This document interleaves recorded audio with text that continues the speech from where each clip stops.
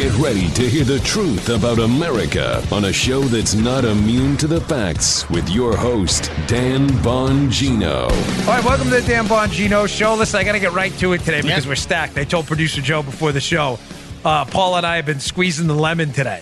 And Joe was like, No, squeezing the lemon like we're crunched for time. I was telling him how when we did, when we were doing surveillance classes and I was an instructor in the Secret Service Academy. Right, Joe? I just told you this. I said, squeezing the lemon means when you're following someone and you're in a rush to catch up to them, you run the yellow light. We used to call that squeezing the lemon, and that's not good because they can usually detect you're following. So don't squeeze the lemon if you're ever involved in surveillance. Welcome to the Dan Bongino Show, producer Joe. I know. How are you today, my good friend? Cranking out the hits for you here at WDBS. Yeah, cranking out the hits is right. And as you suggested, I'm reasonably confident they were not talking about police surveillance in that Led Zeppelin song. No. In the triple X rated version of the Dan Bongino Show, which doesn't exist. Maybe we'll address that another day. Ladies and gentlemen, we have a lot of fun here. Loaded stack show for you today. We're going to follow up quickly on an opening story about the end of yesterday's show. About how Brennan, Comey, and Clapper, they're not necessarily buddies. No. Turning on each other slowly because something's happening. And if you listen to the last 2 days' shows, which a lot of you did, you'll sense exactly what's going on. All right, let's get right to it. Today's show brought to you by our buddies at Boll and Branch. That's Boll, B-O-L-L and Branch. Ladies and gentlemen, we have these sheets. They are the finest sheets out there. And why are they so good? Because crazily enough, they get better over time. Boll and Branch sheets, the more you wear them, the better they feel. That's crazy. It's like a fine wine. You would never think it. We love Boll and Branch sheets in our house. Again, that's Boll, B-O-L-L, and Branch, the finest sheets out there. We got them a little while ago. 3 U.S. presidents have slept on Boll and Branch sheets. And the more you use them and the more you break them in, the better they get. They get softer over time. We love Boll and Branch sheets. Paul and I, my whole family has them. Excuse me, we're never going to agree on everything, but I think we can agree we could all use more sleep. Getting a great night's sleep is easier and more affordable than you think. You don't need a new expensive mattress or sleeping pills. Just change your sheets. We love Boll and Branch. Everything Boll and Branch makes, from bedding to blankets, is made from 100% pure organic cotton. They start out soft and get softer over time, like I just told you. Everyone who tries Boll and Branch sheets loves them. They have thousands of 5-star reviews. Wall Street Journal, Fast Company are all talking about Boll and Branch. Even 3 U.S. presidents sleep on them. Shipping is free. You can try them for 30 nights. If you don't love them, send them back for a refund. I doubt you want to send them back. They're that good. There's no risk and no reason not to give them a try. To get you started right now, my listeners, go get $50 off your first set of sheets. $50 off your first set of sheets 50. at bollandbranch.com. Promo code Bongino. Go to bollandbranch.com for $50 off your first set of sheets. That's Boll, B-O-L-L, and branch.com. Use my promo code Bongino to get that $50 off. Bollandbranch.com, promo code Bongino. Check them out. You're going to love these sheets. All right, let's go. All right. Ladies and gents, as I said to you yesterday, the deep staters are freaking out and panicking. So we're going to get to that. I've got a couple things on Syria. We don't do a lot of foreign policy in the show, but it's important. It's fair you understand where I stand. You invested time in me. I want you to know where I stand on Trump's statements yesterday about Syria. But before we get to that, they're all freaking out. Why? Just to kind of quickly recap over the last few days, John Brennan, who has marshaled this whole effort to spy on Donald Trump, did it based on the dossier. A dossier he did not fully inform the FBI he was aware of. He told everybody, including the public, he didn't see the dossier until September. John Brennan said that on tape. You saw it on our Monday show. We now know that to be false because in August, he's briefing people up on Capitol Hill about the dossier. Everybody clear on that. Mm-hmm. Why is he panicked? Brennan's panicked because, number one, he based his entire case on a fake document. Number two, he's been telling everybody he didn't see the document until December. And number three, the document is, in fact, a hoax. Now, I don't believe John Brennan even told the FBI about his early dealings with this dossier, the Steele dossier and the Simpson dossier. It's the same thing. I don't think he told the FBI that, and I think there's quite the rebellion going on. And Johnny B is panicked because he's not sure Christopher Steele, who was recently interviewed by Durham, that Durham may have some answers about this, and he's afraid Christopher Steele's not going to stick to the script. Covered that in the last few shows. Now, if you ever needed, hard and fast, prima facie evidence that Brennan is in a complete meltdown about what's going to happen, let me give you, she's probably going to block me after this, but that's okay. always go to the Twitter account of one Natasha Bertrand at Politico, who is a stooge for the deep staters. Anytime the deep staters want a narrative out there, they go to fake journalists like Bertrand, pretending to be media people who put out the preferred narrative of the Spygate plotters. Check out this piece by our good friend, and by good friend, I mean not good friend, Natasha Bertrand at Politico. Trump's quest for vengeance against John Brennan. Here we go. You know, I don't even need to show you the rest of the year. Folks, I'm not kidding. Whenever you want, if you need a barometer of the level of panic on behalf of Joe's laughing because I've told him this 1,000 times off and on the air. He thinks it's funny because it's true. I have nothing personal against Natasha Bertrand. I don't know her. Maybe she's very nice in person. Professionally, she is a total train wreck. All she does is rehash tired old conspiracy theories, doing no journalistic work ever to fact check what they're telling her. So Brennan clearly is feeding to her now this new narrative, which she dutifully, you know, that she works for them practically, reprints. What's the narrative, Joe? This is personal. This is has nothing to do with Trump being spied on. Trump it's a quest for revenge, Joe. Now, this is probably coming from Brennan or his lackeys themselves, right, to Bertrand. And of course, she runs the headline. Folks, I'm telling you, chalk this up as exhibit number 1 through 10 in the what I'm telling you is true file. Brennan is freaked out because he's about to be interviewed. He's like, I'm not sure what I'm going to be interviewed for spying on the president? Maybe, kind of, sort of. Yeah. Brennan is freaked out, and he's trying to get out to his media acolytes, his bootlickers, you know, his media servants, his servantry. Mm-hmm. He's trying to get out to them a preferred narrative that this is personal and has nothing to do with his central role in marshaling the biggest political spying scandal in human history. Yeah. That's all that Politico headline is. Now, why? Why? What's going on here? Well, as I said, he's worried about what Christopher Steele's going to say. He needs Steele to say two things. Steele, in fact, wrote the dossier, and it was his work. It wasn't. We know it was Simpson. Simpson's wife has already indicated as much in her own Facebook post, which is going to cause him big trouble. And again, he also needs Steele to stick to the script that he didn't communicate with the CIA or Brennan's people until December because Brennan's on tape saying that. Big trouble in Little China. Remember that movie? That was a great movie, Kurt Russell. I love that movie. Kim Cattrall was in that too, right? She was the lady from the Mannequin movie. Folks, this guy's in big trouble, but he's also in big trouble because there's some misperception out there. And I hinted at it yesterday, but I want to show you an older piece by Deborah Hine at PJ Media to kind of prove my point here in a second. Clapper, Comey, and Brennan are all corrupted. They're all, in my opinion, morally inept, awful, horrible people. I mean that. I really mean they're just really bad people who abuse their power significantly. But that does not mean they're all friends. And it does not mean, that's why I hate to keep mentioning my book, but it's important. I laid it out this way for a reason. My new book, Exonerated, the opening few chapters are a timeline of the players. And in just a few pages, it explains all the players' different motives for doing what they did in a way I promise you've never heard it before. That's in my new book. Check it out. They all had different motives. Clapper and Comey are simpatico. They're buddies. Comey and Brennan are not.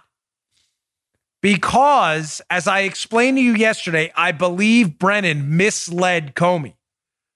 Misled Comey into believing that the information he was getting in August, as Brennan has already said, remember in that clip we played on the Monday show? Brennan's on with Chuck Todd on MSNBC and says, we were getting information in the summer of 2016, which we pulsed against the FBI. Folks, he's not telling Comey that information steals information.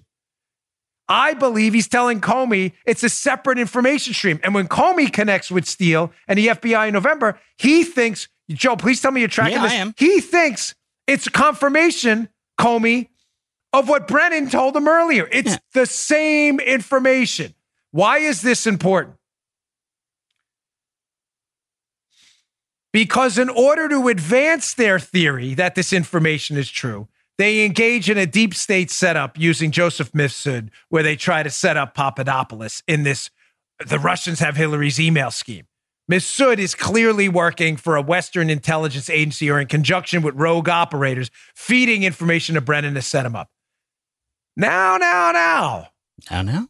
Check out this PJ Media piece. Mm-hmm. It's an older piece by Deborah Hine. It's from January of 2018.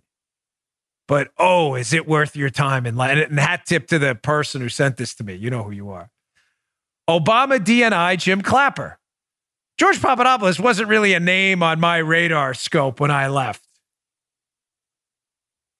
Remember, follow me. All right. I'm Budsman Hat Joe. Yep. I'm Budsman Hat on. Clapper and Comey, like this. Mm-hmm. They love each other. They idolize. They go out to dinner. They think the two of them are the cat's meow. Each one thinks the other is the same thing. They think they're wonderful. These are the Eddie Haskells of a, hello, Mrs. Cleaver. They love each other, having din-dins over each other's houses. Quite the bromance. Why, Joe, do you think Clapper, Yeah. Obama's director of national intelligence, who unquestionably has his foot in the door of just about everything that's going on in Spygate, Yeah. why do you think as he left office, he would put out a statement back in 2018, a year afterwards, that he didn't know much about Papadopoulos? Gee, let's see. Let's think about this. Okay. If you followed yesterday's show, right, what did I tell you? I told you that the Mifsud operation, the Maltese professor, who's hanging out over in Italy. Oh, convenient. Durham and the guys were just over in Italy. Durham and Barr, those investigated, were over in Italy. And they may have heard some tapes about Mifsud. And all of a sudden, Joe, the IG report's delayed. I'll get to that in a second, too. Mm-hmm. So remember what I'm telling you. Mifsud is a Western plant. This is an entrapment scheme and a setup. You may say to yourself, did Comey not know that? Well, as I said to you yesterday, according to Papadopoulos, Comey's own FBI agents were asking George Papadopoulos to wear a wire against Mifsud, which should point you in the direction that the FBI may not have known that Mifsud was trying to entrap George Papadopoulos in a rogue intelligence operation. They may have been in the dark on this too. I'm not absolving them. Don't email me. Why are you giving? There's no pass. The FBI screwed up. They know no later than January this is a hoax case. They've interviewed Steele sources. They know it's BS. The Bureau screwed up at the highest levels. No question. But I'm telling you, they're all getting ready to throw Brennan under the bus. That's that Clapper statement. Do you get it now? Clapper's distancing himself from Papadopoulos. Yeah. I didn't know anything about Papadopoulos because Papadopoulos was set up by who, Joe? Mifsud, who I'm telling you is a Western intelligence asset working with people in Brennan's little small group to set up Papadopoulos. In other words, Clapper and Comey are getting ready to say, I had nothing to do with the setup. All right. The setup was of Papadopoulos. Why do you think Clapper would say that? You may say, okay, Dan, now yesterday's show and today's show, you're providing some evidence, but it's not enough for me. Yesterday's show, so just so we're clear again what we're talking about. Brennan's nervous because Steele's going to rat him out, right? That they were communicating earlier than Brennan said. Part number two, Brennan's setup of Papadopoulos, that I have a little doubt him and his compadres there tried to set up Papadopoulos by using Mifsud, right? Okay. I have no doubt they didn't tell the FBI that Mifsud was working with him, or little doubt. All right. I'm basing this on these data points. The FBI asks Papadopoulos to wear a wire against Mifsud. Folks, there's no way they would do that against their own source. There's no way. If Mifsud was working with the FBI on this case, they would not have asked him to wear a wire. Second data point, they interview Mifsud, the FBI, in January, February of 2017, and they let him go, and they never hear from him again. Why let him go if he's a Russian asset? Third, Clapper, Jim Comey's bosom buddy, all of a sudden in 2018 says, hey, I don't know anything about this Papadopoulos guy when I left. You mean the same guy who was set up by Mifsud? Finally, let me throw one more at you. A little while ago, Jim Comey wrote a ridiculous, absurd, unintentionally hysterical op-ed in the Washington Post. In that op-ed, Joe, did you notice there's only one person of all the Spygate plotters, only one who has ever clearly said that Mifsud is a Russian agent? Who is that person? Let's see. Let's think about this. Was it Bob Mueller? No. Bob Mueller's report says Mifsud had Russian connections. Meaningless. Throw that in the guard. Doesn't mean anything. Mueller just put that in there to make it sound suspicious. Right. Actually, Weissman probably put it in there. Did you notice in the Mueller report, it never, ever claims Mifsud's a Russian agent? I thought that was the whole thing. A Russian agent tried to get Papadopoulos Hillary's emails. I thought that was the whole case. But one person does very specifically say that Mifsud was a Russian agent, or hints at it, talking about Mifsud. Jim Comey. Why would Comey do that? Remember what we're talking about? Was Comey and his buddy Clapper kept in the dark by Johnny B, Johnny Bizzles, Johnny Boombots, Johnny Brennan on a rogue intelligence entrapment operation he was running with Western intelligence friends of his? Was he kept in the dark about Mifsud and all of it? Did Comey and Clapper for a while really believe Mifsud was a Russian agent? Why would Comey write that in an op-ed? Because he believes it? No, Comey doesn't have the integrity to do that. Comey's one of the worst snakes in this whole thing. Comey put that, Joe, and tell me if this makes sense, please. Comey wrote that in a Washington Post op-ed to throw Brennan under the bus. Because Comey is going to stick to his story. Okay. Once it comes out. Once it comes out how little he did to verify the dossier, he's going to come out and say, well, we didn't think we had to verify the dossier that much because we had this other information from Johnny B saying that this Papadopoulos was working with this Russian agent. Johnny B told us. He's not a Russian agent. Doesn't matter. Johnny B's the CIA director. He told me the dude was a Russian agent. What do you want me to do? You get it? Yeah. Da-da-da-da-da-da. You think Comey's dumb? He's sleazy. He's a liar. He's not stupid. Comey's putting this in the Washington Post to get it on the record that, hey, we may have done a really horrible job in not verifying the dossier we said was verified, but we had other information. The information that Brennan said he pulsed against us in the summer of 2016. We were told the Russian agent was reaching out to the Trump team. We didn't know Johnny B was running a rogue intel operation. My bad. So sad. Yeah, that makes sense. Yeah. Oh, boy. That's the icing on the cake of this 3-4 day compendium of the Spygate collapse that's happening as we speak. Now, let me put the cherry on top of the icing on the cake so this makes sense and why I'm talking about it again today. No. Because as Catherine Harridge and other terrific reporters at Fox News and some others elsewhere have reported, John Durham, the U.S. attorney who's investigating the Spygate scandal, and William Barr, our terrific attorney general, apparently took a trip to Italy and came across some information about Mifsud that delayed the IG report. Conveniently got delayed after the Steele interview, too. Now, hat tip to Margot Cleveland at The Federalist. She posits that there's two and only two reasons the IG report was delayed again. I told you what the original reason, I believe, was. The Steele interview, where I'm almost positive he throws the CIA and FBI under the bus. Almost positive. Two reasons it's been delayed again after the Italy trip. Either the IG report they found referred some people for criminal prosecution, that they found some really nasty stuff in Italy, Joe, particularly about Mifsud. Okay. Or reason two, the IG report totally blew it, and Barr and Durham are out there cleaning up the mess. There's no other reason why this would be delayed. I'm basically telling you, strap in and get ready. And as I said to Paula's going to freak out, but I said to my publisher today, honestly, there may be a book 3 here. Paula's like, no. You have no idea how much work these things are. Really? She's like, no. She's even looking at me now. She's disconnecting the video feed. Show's over, folks. The last show we're ever going to do. It just ended at, sorry. Done. Oh, man. I seriously think there may be a book 3 in here. No. That ain't the CBSI. It's looking at you right now. Oh, my gosh. You have no idea. Yeah. Yeah. All right, folks. I got a lot to get. I still want to get to this serious stuff. It's really important. Gotcha, buddy.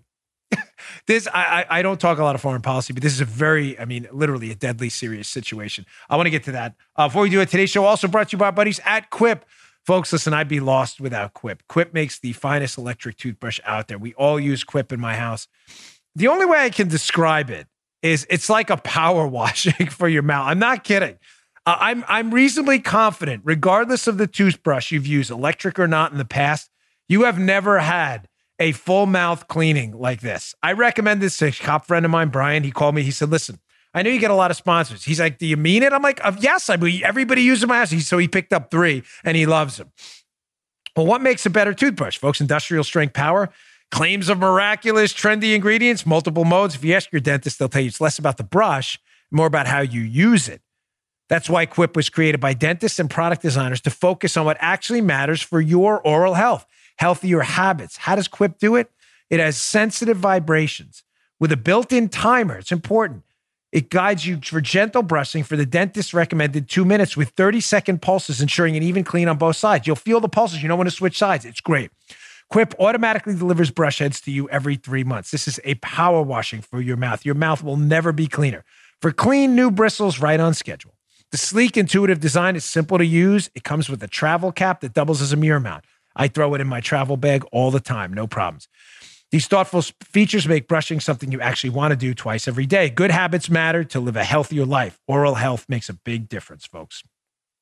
Quip starts at just $25, and you'll get your first refill free at get standard spelling, G-E-T, quip.com/Dan.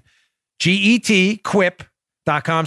GetQuip.com/Dan. It's a simple way to support our show. Start brushing better, get better oral health, support the Dan Bongino Show, but you have to get Quip by going to GetQuip. That's Q-U-I-P, getquip.com/Dan and get your first refill free. Go right now to getquip.com/Dan. You're going to love this toothbrush.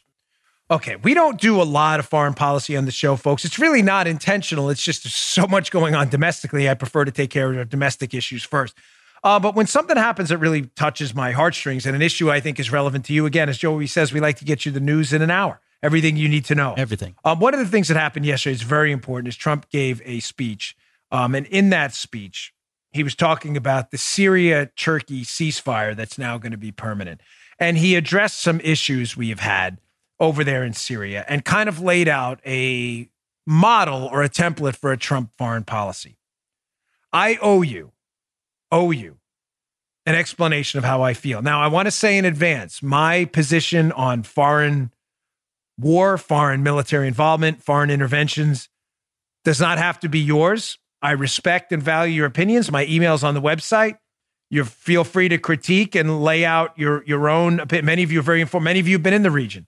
As a Secret Service agent, I traveled around the Middle East a lot. I don't claim to have an iota of the experience in the region that a lot of our military officers who spend a lot of time there do. But I do, in fact, owe you an opinion on my larger ideological leanings and why I think President Trump has this right. And some of you may disagree, and that's okay. There's nothing wrong with that. Like I said, respect. I respect what you have to say, but I may feel different than some of you. Some I may not. Before we do that and get to it, I want to lay out just what he said yesterday in two clips I find important. This was the diplomatic reception room. He gave a speech yesterday. And in this clip first, he talks about an old principle known in diplomatic circles as realpolitik. In other words, the world is as it is. It's not as we want it to be. And although that sounds obvious, like there's nothing particularly profound about that, it's not obvious. Sometimes people talk about nation building and other things as if there's some allegiance to the principles of a republic that we have, or even some more direct democracies elsewhere that others have, when some others around the world are not ready for that or don't want that. In other words, democracy's great if you want it. Let's not assume everybody around the world is ready or wants that. Right. So I'm going to play cut one here, but I want you to listen to the end part of here. First, Trump starts talking about how the open borders crowd is now become the same endless wars crowd, which is strange because they're driving refugee crises all over the world now. But he ends this suggesting what I just said. And I'm glad to see that Trump, as a business guy, is finally starting to get this. Check this out. People pushing for these wars are often the ones demanding America open its doors to unlimited migration from war-torn regions, importing the terrorism and the threat of terrorism right to our own shores. But not anymore. My administration understands that immigration security is national security. As a candidate for president, I made clear that we needed a new approach to American foreign policy, one guided not by ideology, but by experience, history, and a realistic understanding of the world. Amen, Mr. President. I couldn't agree with you more on this. Listen, folks, I'm not naive, okay? Our soldiers in combat are the bravest men and women we have. Is there any greater sacrifice than putting your butt on the line for the safety and security of another? It almost seems obvious, but to some it isn't. Having said that, the use of now, and I don't mean to, but Joe's now got a son in the Marine Corps. This is real for Joe. Like, this bleeds for Joe. This is flesh and blood. As flesh and blood as it's going to get to any human being on the planet. I'm just telling you, my family was never the same after my uncle was shot in the back in Vietnam. Never. Now, I'm not naive that we should never make a geopolitical, strategic, military decision because people will die. That's not the real world either. Right. But engaging in all kinds of flowery talk about nation building and saving this group of people and that group of people, despite their inability to save themselves while putting other people's kids on the front lines, I'm not so sure that's the world we live in. That may be the world you want to live in.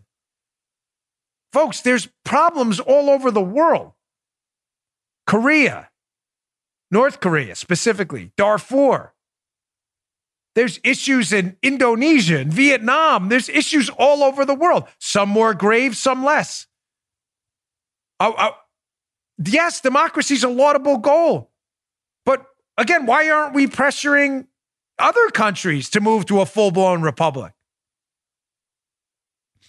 What I'm trying to get at with that Trump clip there is I think we have a commander-in-chief in office who's been deeply impacted by having agreed at Dover Air Force Base endless planes of American young men and women coming back in flag-draped coffins. Now, I'm going to play a cut at the end. Not yet. I got my final cut. We're on MSNBC, of all places. So I got one more Trump cut first. On MSNBC, of all places, that I think drives this home, that President Trump is finally, as one of these guys who hasn't grown up in the political process and learned to be immune to this, I guess, is starting to ask real questions.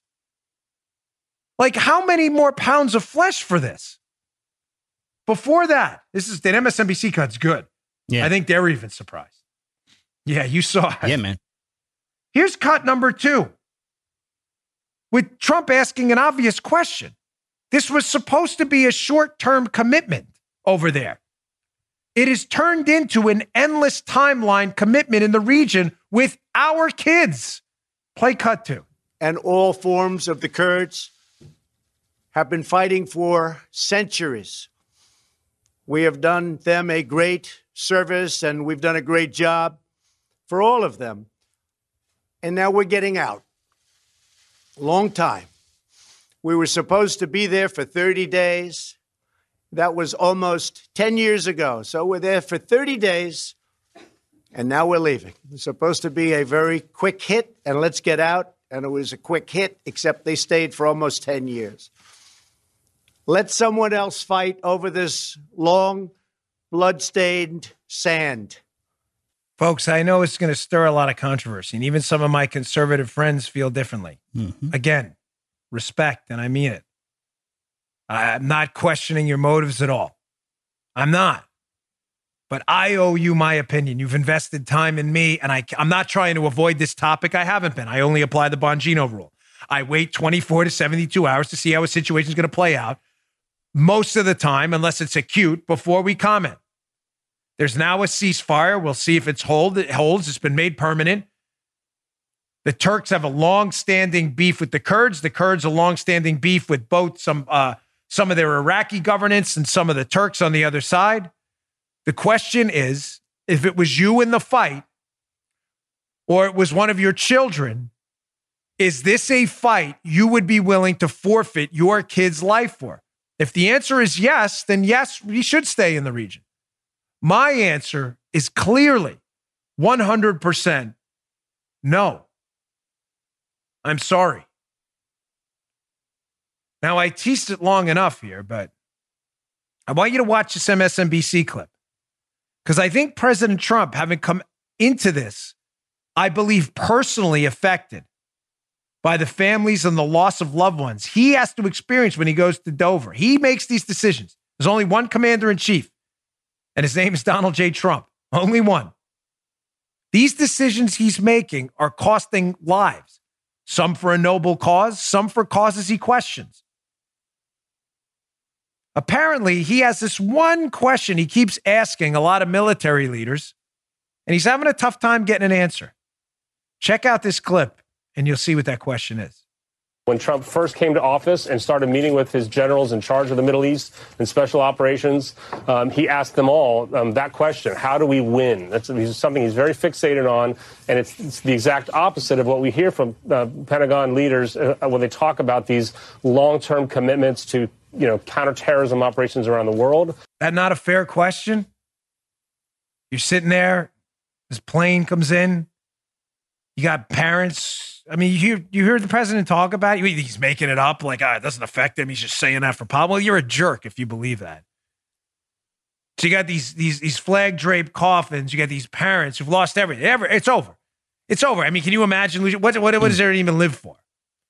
You got your kid you've loved more than anything in your entire life. There's nothing you will love like your kid. Your kid is dead. They're getting taken out in a coffin with a flag you get nicely folded up. Take the flag. Give us the kid back. He's got to stand there, and he's asking a simple question. What's the win strategy, man? What's the strategy? Are we going to win? Is there a way to what are we doing? Well, we're engaged in counterterror. Okay, well, how do we win that? Does anybody have an answer? I mean, I have to explain, as President of the United States, he has to explain to these parents what they died for. How do we win?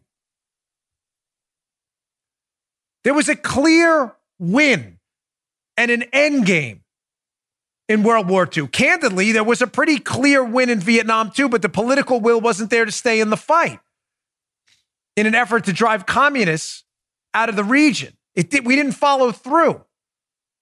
There was a clear win in World War II. What's the win? Well, we're going to fight them there so we don't have to fight them. We're fighting them here anyway. The fighting them there is not stop the fight here. That's not a deliverable. It's brewing terrorism overseas. What terrorism did... Folks, you think this is going to go anywhere? Now, because I owe you, again, a little more ideological kind of a bedrock, wow, I planted and built my house on this. I've always believed in 3 simple rules, and they're not mine. When it comes to war, and I'd apply them even to conflict, where your kid's skin is in the game, or maybe you. You know who Fox Connor is? He's a very famous military strategist, U.S. military. He influenced Eisenhower heavily. Fox Connor had his 3 rules of war. I'd apply them to any conflict in general involving our personnel. Rule number 1, before you go to war and put your kids' skin in the game. Never fight alone. Ever. If you have to fight alone, you're in the wrong war. You know why? Because if you don't have partners, those partners may turn on you later. And you might be fighting an entirely different team than the team you walked in on. Rule number 1. I've always admired Foxhead. This is very simple, very elegant, and very true. Never fight alone. Rule number 2. Never fight for long. Neither the political will nor can a nation sustain endless wars. It was one of the reasons for the collapse of the Roman Empire and great societies around the world by endless conflict.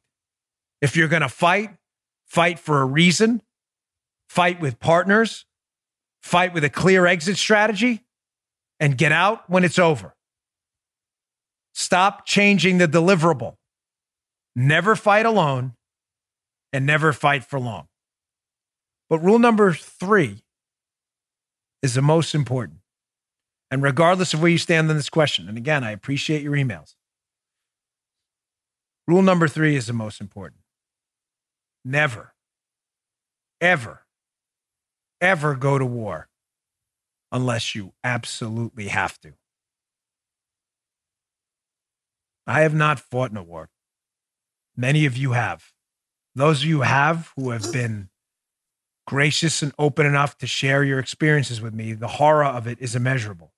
I was very offended. A few weeks ago, I got an email. I was talking about fighting, like physical fighting, grappling, and how horrible it is when you're losing in a fight. And in Brazilian Jiu-Jitsu, not necessarily a street fight or anything like that. And I got a Facebook message from a guy who unbelievably said, wow, what a way to crap on our military veterans who fought in combat. I honest to God, folks, I was perplexed. I had no idea what he was talking about until I read further down where he thought somehow I was claiming a Brazilian Jiu-Jitsu match is worse than war. Sir, I'm sorry, but that you clearly don't listen to my show like ever. There's not even a comparison of the two. No. I was talking about violence. I mean, one-on-one violence. War, mass death, and the atrocities associated with war is pain on a human scale of 1 to 10 of a 10.6. I only know from listening to, can I just tell you one story? I may take a point of personal privilege on my show. I'm not going to say his name or where I know him. I'll just say this. I know him from my professional work experiences. You can probably figure out the rest. He knows who he is, and he listens to the show. I was working with him one day. He had been in Gulf War I. He was a tow missile operator with the United States Marine Corps, finest warriors on earth. Mm-hmm. This is, Paula knows this guy. He's the toughest man I've ever met. I'm not kidding. And believe me, I met some tough guys. I'm not talking about the best Brazilian Jiu-Jitsu MMA. I mean, mentally the hardest human being I've ever met. Tough to talk to sometimes. A hard man. And one day, in what was one of the only times I ever saw him display, candidly, any emotion at all. He's one of my best friends, but he's not an emotional guy. He was a tow missile guy, and the tow missile operators got to see a lot of action in Gulf War I. It was over quickly, but not for them. They were there, and they were taking out some of the Iraqi tanks. And so he told me this story about them engaging an Iraqi tank and then watching what happened, and men being burned alive and others fleeing in a truck to try to get away, then being hit by rounds that would shred them. This is the hardest man ever. You think he was sitting there talking about that with some kind of glee, how fun it was? This ain't the freaking movies, man. That guy was haunted by that every day. He said he could never get out of his head how these guys who were burned alive and mowed to pieces, how he didn't know them. They never did anything to him. How that was the last day of their lives. And how some kid was then going to figure out or never figure out why his dad never came home. Many of them don't take care of our dead like we do. Probably left them there, burning corpses, never to be found. You think they're taking dental records? That bothered him for the rest of his life. To those of you who fought, there's nobody on the planet, no one I respect more than you for what you've had to endure on a pain scale. There is no greater pain than having to go through that. And I've been shaped by it ever since, by hearing the stories of others and watching my own family have to live through the pain. They were never the same of losing one of ours. I wasn't even alive when it happened. I was born in 1974. My grandmother, until the day she died, was broken over losing her son in Vietnam. It shapes everything, folks. Remember Fox Connor, even if you disagree. Never fight alone, never fight for long, and never, ever fight unless you absolutely have to. All right, it's a tough topic to talk about. We need a little little mental break. Well, I do have some good news for the rest of the show. I don't want to leave you on a Thursday here with all depressed because it is a tough topic. Finally, Shaquille O'Neal, somebody steps up and does the right thing in the international fight for freedom. Gosh, I've been getting so disappointed in the where are the Ted remember Ted Williams, Joe? Ted Williams left baseball to go fight in a war. Where are these heroes now? Now we got this clown show, LeBron James, Colin Kaepernick, whatever his face is, and others. You know, it's unbelievable. So finally so I'm going to get to that in a second. Before we get to that, we got one last sponsor. I want to show you some great video of Shaq finally saying what I think someone should have said a long time ago. Finally, today's show brought to you by our buddies at eToro. eToro. Folks, here's how I found eToro. It's eToro. I've been interested in cryptocurrencies for a long time, and I've been the first one to tell you I wasn't the most knowledgeable about them. I know the mechanics of them, blockchains, how they work. I totally get it, but I really didn't have a lot of savvy investment strategy. I was looking to diversify. Thankfully, I found eToro. They found us, and I was more than happy to take them on as a sponsor because they are terrific. We recently saw Bitcoin prices rise after China devalued its currency and global markets tanked. We can see now how cryptocurrencies are becoming a real alternative to gold as a good, solid hedging strategy. For me, the best place to trade cryptos, like Bitcoin, is at eToro.com. Here's why I like eToro. It's smart crypto trading made super easy. This is an easy platform. You do not have to be a tech genius to figure this out, folks.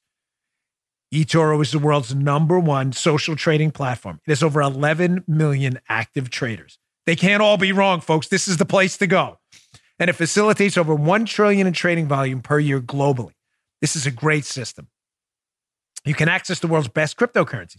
They have 15 different coins available, very low and transparent fees. Advanced charting features for smart strategy building. I've had to use those in my crypto trading, and they're great. They make it very simple. And here's what's great. You get to try before you trade with a virtual portfolio.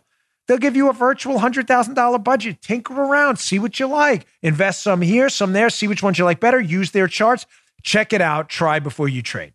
Never miss a trading trend with charts, pricing alerts, and even social feeds. Sign up today at eToro.com/Bongino. That's eToro.com/Bongino. eToro.com/Bongino. Get into those cryptos. I like them a lot. Check them out. eToro.com/Bongino. Okay, as I said to you, on a lighter note, I don't want to lionize athletes or anything, but my gosh, is it time that one of these guys actually stood up in this fight for freedom in Hong Kong against Chinese oppression and tyranny? Now, where's this come from? You know, we had LeBron, which we covered, last week, Joe. LeBron James, NBA megastar, maybe the best player of his generation. I don't think he was as good as Michael Jordan. But LeBron, who was suggesting that the Houston Rockets GM, a guy by the name of Daryl Morey, right? Or is it Morey? I'm sorry, I always say his name wrong. But the Houston Rockets GM, Morey, had put out a tweet suggesting his support for the fight for freedom in Hong Kong because the Chinese wanted to move an extradition treaty to be able to take people off Hong Kong back to mainland China for reasons that were probably not on the up and up. So we have the Houston Rockets GM who stands up and sends out this tweet. He then retracts the tweet later and, of course, gets all kinds of pressure in the NBA. It was just a mess. And LeBron, of course, goes after the Houston GM. This is a supposedly woke LeBron James trying to defend, all the social justice warriors, but won't stand up for basic freedoms. So here's this little piece of Shaquille O'Neal. I believe this is on TNT. This is Shaq and saying finally what I think someone needed to be, what someone needed to say. Remember, I'm not naive here. I get it. There are financial arrangements. I'll explain more when I come back, but I think this is particularly well done. Check this out. As American people, we do a lot of business in China, and they know and understand our values, and we understand their values. And one of our best values here in America is free speech. We're allowed to say what we want to say, and we're allowed to speak up about injustices, and that's just how it goes. And if people don't understand that, that's something that they have to deal with. But, I just thought it was unfortunate for, both parties, and then you got people speaking when they don't know what they're talking about. But, Daryl Morey was right. Whenever you see something wrong going on anywhere in the world, you should have the right to say, that's not right, and that's what he did. And but again, when it comes to business, sometimes you have to tiptoe around things. But again, they understand our values. We understand our values. And here we have the right to speak, especially with the social media. We're going to say whatever we want to say when we want to say it. Good for you. Yeah, man. Yes. Yeah. I always knew I liked this guy. It's not hard.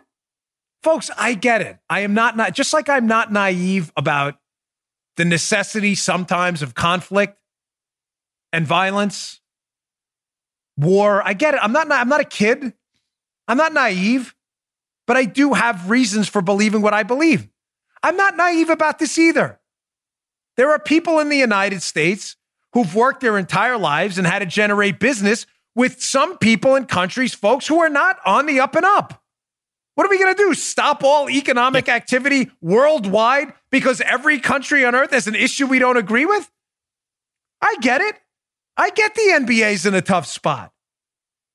But when you're in a tough spot, there are certain lodestars we should never take our eyes off of. And we should always, always stand up for basic principles of freedom and liberty. Always. But I don't mind what Shaq said. Shaq's very clear. I get it. There are some financial things here, but they need to respect our values like we respect theirs. When the people in mass or in China are ready for something different, there will be some kind of a political revolt. It's happened throughout human history. It's happening in Hong Kong right now. When they're ready for freedom, we should be there to back them up and stand up for that. I get it. There are financially. I'm not suggesting the NBA and every company all over the planet Earth has to pull out from China. But what Shaq said is fair enough. If we're going to respect that they have a system that at least some, obviously not all, bizarrely thinks worked for this, the world's largest surveillance state. I don't know how it keeps going. They have to respect ours too. That's all LeBron had to say. Instead, what does he do? He attacks the messenger in one of the more cowardly statements I've ever seen from a sports figure. Nice job, Shaq. Yeah, man. I'm serious. I appreciate that. Yeah. Finally said what he, again, I'm not asking anybody to be naive here. Every single business on planet Earth needs to pull out of China tomorrow. It's not even economically possible. We can recognize that. But the Chinese need to respect the fact that we're a free country. And if we want to fight for freedom and stand for people that are fighting for freedom, we're damn well going to do it. And we'll tweet about it and we'll talk about it and we'll stand up when we need to stand up. And you can sit down. Good job. By the way, I'm sure the NBA was cringing when he said that. Yeah. Can't say that, Shaq. Don't have, Nike's probably losing their minds over that one. All right. This is an important story. I wanted to get to this. I was going to get to it yesterday, but such a stacked show. I haven't done any election 2020 stuff in a while. It's been like a week or so, but this is a really, really good piece. It was a Wall Street Journal piece on some good news, bad news for the 2020 election. Listen, when I say election 2022, I only will address, I promise you have my word, articles that I believe bring something to the debate you're not going to hear everywhere else. This piece is interesting by William Galston, The Opening in the American Voter's Mind. Nearly 1/3 say their presidential vote will depend on the Democratic nominee. There are two key takeaways from this piece. So what he's saying, number one, is right now, everybody take a chill pill on the polls on Trump. Trump's going to lose by 101. It's not even possible. Whatevs. Everybody, TO, please, time out. Yeah. Here's finally a reasonable study by some people who've done some homework on a number of voters who are in the, what I'll call, put up a screenshot one from the piece, please. What I'll call the it depends vote. In other words, they may support Trump, but it depends who he's running against. Listen to this from the piece. This is important. Among registered voters, 29% say will support Donald Trump no matter who the Democratic candidate turns out to be. So Trump has 30 basically in the bag, Joe. Right. 40% say they will support the Democrat no matter what. So the Dems have 40% in the bag. You may say, oh, it sounds like big trouble. Time out. There's a hook to this. But another 29% say their vote will depend on which candidate the Democrats select. Among likely voters, the quote, it depends group makes up 24% of the electorate, compared with 43% who are committed to the Democrat nominee and 31% who are committed to Trump, to Mr. Trump. Now, why is that important? You may say, Dan, sounds like Trump's in real trouble. 40% of people are committed to the Democrat no matter who it is, and only 30% for Trump. And yet the other 30% are saying it depends who the nominee is. Well, that's not so much trouble, folks. It says that there are people who are doing their due diligence and waiting to see what actually happens. There's nothing wrong with that. And folks, remember, over time, as long as the economy stays generally strong, I love what the Republicans are doing. This is just so great. I'll get to that in a second, too. Eventually, those voters will come home and vote their pocketbooks. Remember, Reagan was down something like 8 to 10 points to Jimmy Carter before he wound up smoking him in the general election. And Reagan was also showing some weakness with Mondale as well until he won 49 out of 50 states. So what I'm suggesting to you is don't necessarily panic. But now you may be saying, well, Dan, that still doesn't get us past the 40% are going to vote for the Democrat and only 30% for Trump locked in. Well, if it was a popular vote election, maybe. Check out takeaway number 2 from this piece, which is very good analysis here. So the first takeaway is a lot of these voters are just it depends people. So everybody stand fast and take it easy. We don't know who the nominee is. Time out. Takeaway number 2, quote from the piece, William Galston. Because Democrats have more wasted votes in solidly blue states than Republicans do in comparable red states, they need more than a plurality of the popular vote to prevail, as they learned in 2016. Barack Obama's 51% majority and 4-point plus popular vote edge gave him a comfortable electoral college victory in 2012. Folks, what does that mean? You may have 40% of people who think that the Democrat nominee is their guy or woman no matter what, and only 30% for Trump. But folks, remember, the Democrat nominee is going to win in states like California with probably 60% of the vote. Probably the same in Illinois and close to the same in New York and Massachusetts and Maryland as well. Right. That's not going to be the case in red, purpley states. If Trump wins Arizona, if we can pull one out in Colorado, if he wins Minnesota and Michigan again, he's going to win probably by a small margin, like he did in Pennsylvania and other places. Meaning the Democrats can rack up all the popular votes they want in New York and California. The president's not running for governor of New York and California. He's running to be the national president. So what they're saying is even though 40% are locked in for the Democrat nominee, if these it depends voters flip and come back to Trump if the economy stays strong, that's not anywhere close to the margin they need, that 40%. Anywhere close to the margin they need, even if they flip a certain percentage of the it depends voters to win the electoral college. You may win the popular vote again, but it ain't a popular vote election, folks. It's not about the number of runs in a 7-game series. It's who wins 4 games first. Right. That's the rules. Don't like it? Too bad. Move somewhere else where they have a direct democracy and 2 wolves and a sheep voting for what's for dinner. That ain't here. I was just looking at Fox. I'm just coverage of this yesterday with the Republicans. Good job, by the way, storming the hearing, the fake impeachment hearing. I have a piece up at the Daily Caller in my show notes about it. Great job. They're having this fake impeachment hearing. They tried to close out Republicans, so the Republicans stormed the room. Good for you. Thankfully, cojones. We love that. Nice work. Let's see more of that. All right, folks, thanks again. Really appreciate it. Please pick up my new book, Exonerated, where I talk about all these players and their motivations, as I discussed in the beginning. And please subscribe to our YouTube channel, youtube.com/Bongino. We're trying to get to 300,000 subscribers. We are almost there. Thanks a lot. Appreciate it. You just heard The Dan Bongino Show. You can also get Dan's podcasts on iTunes or SoundCloud. And follow Dan on Twitter 24/7 @DBongino.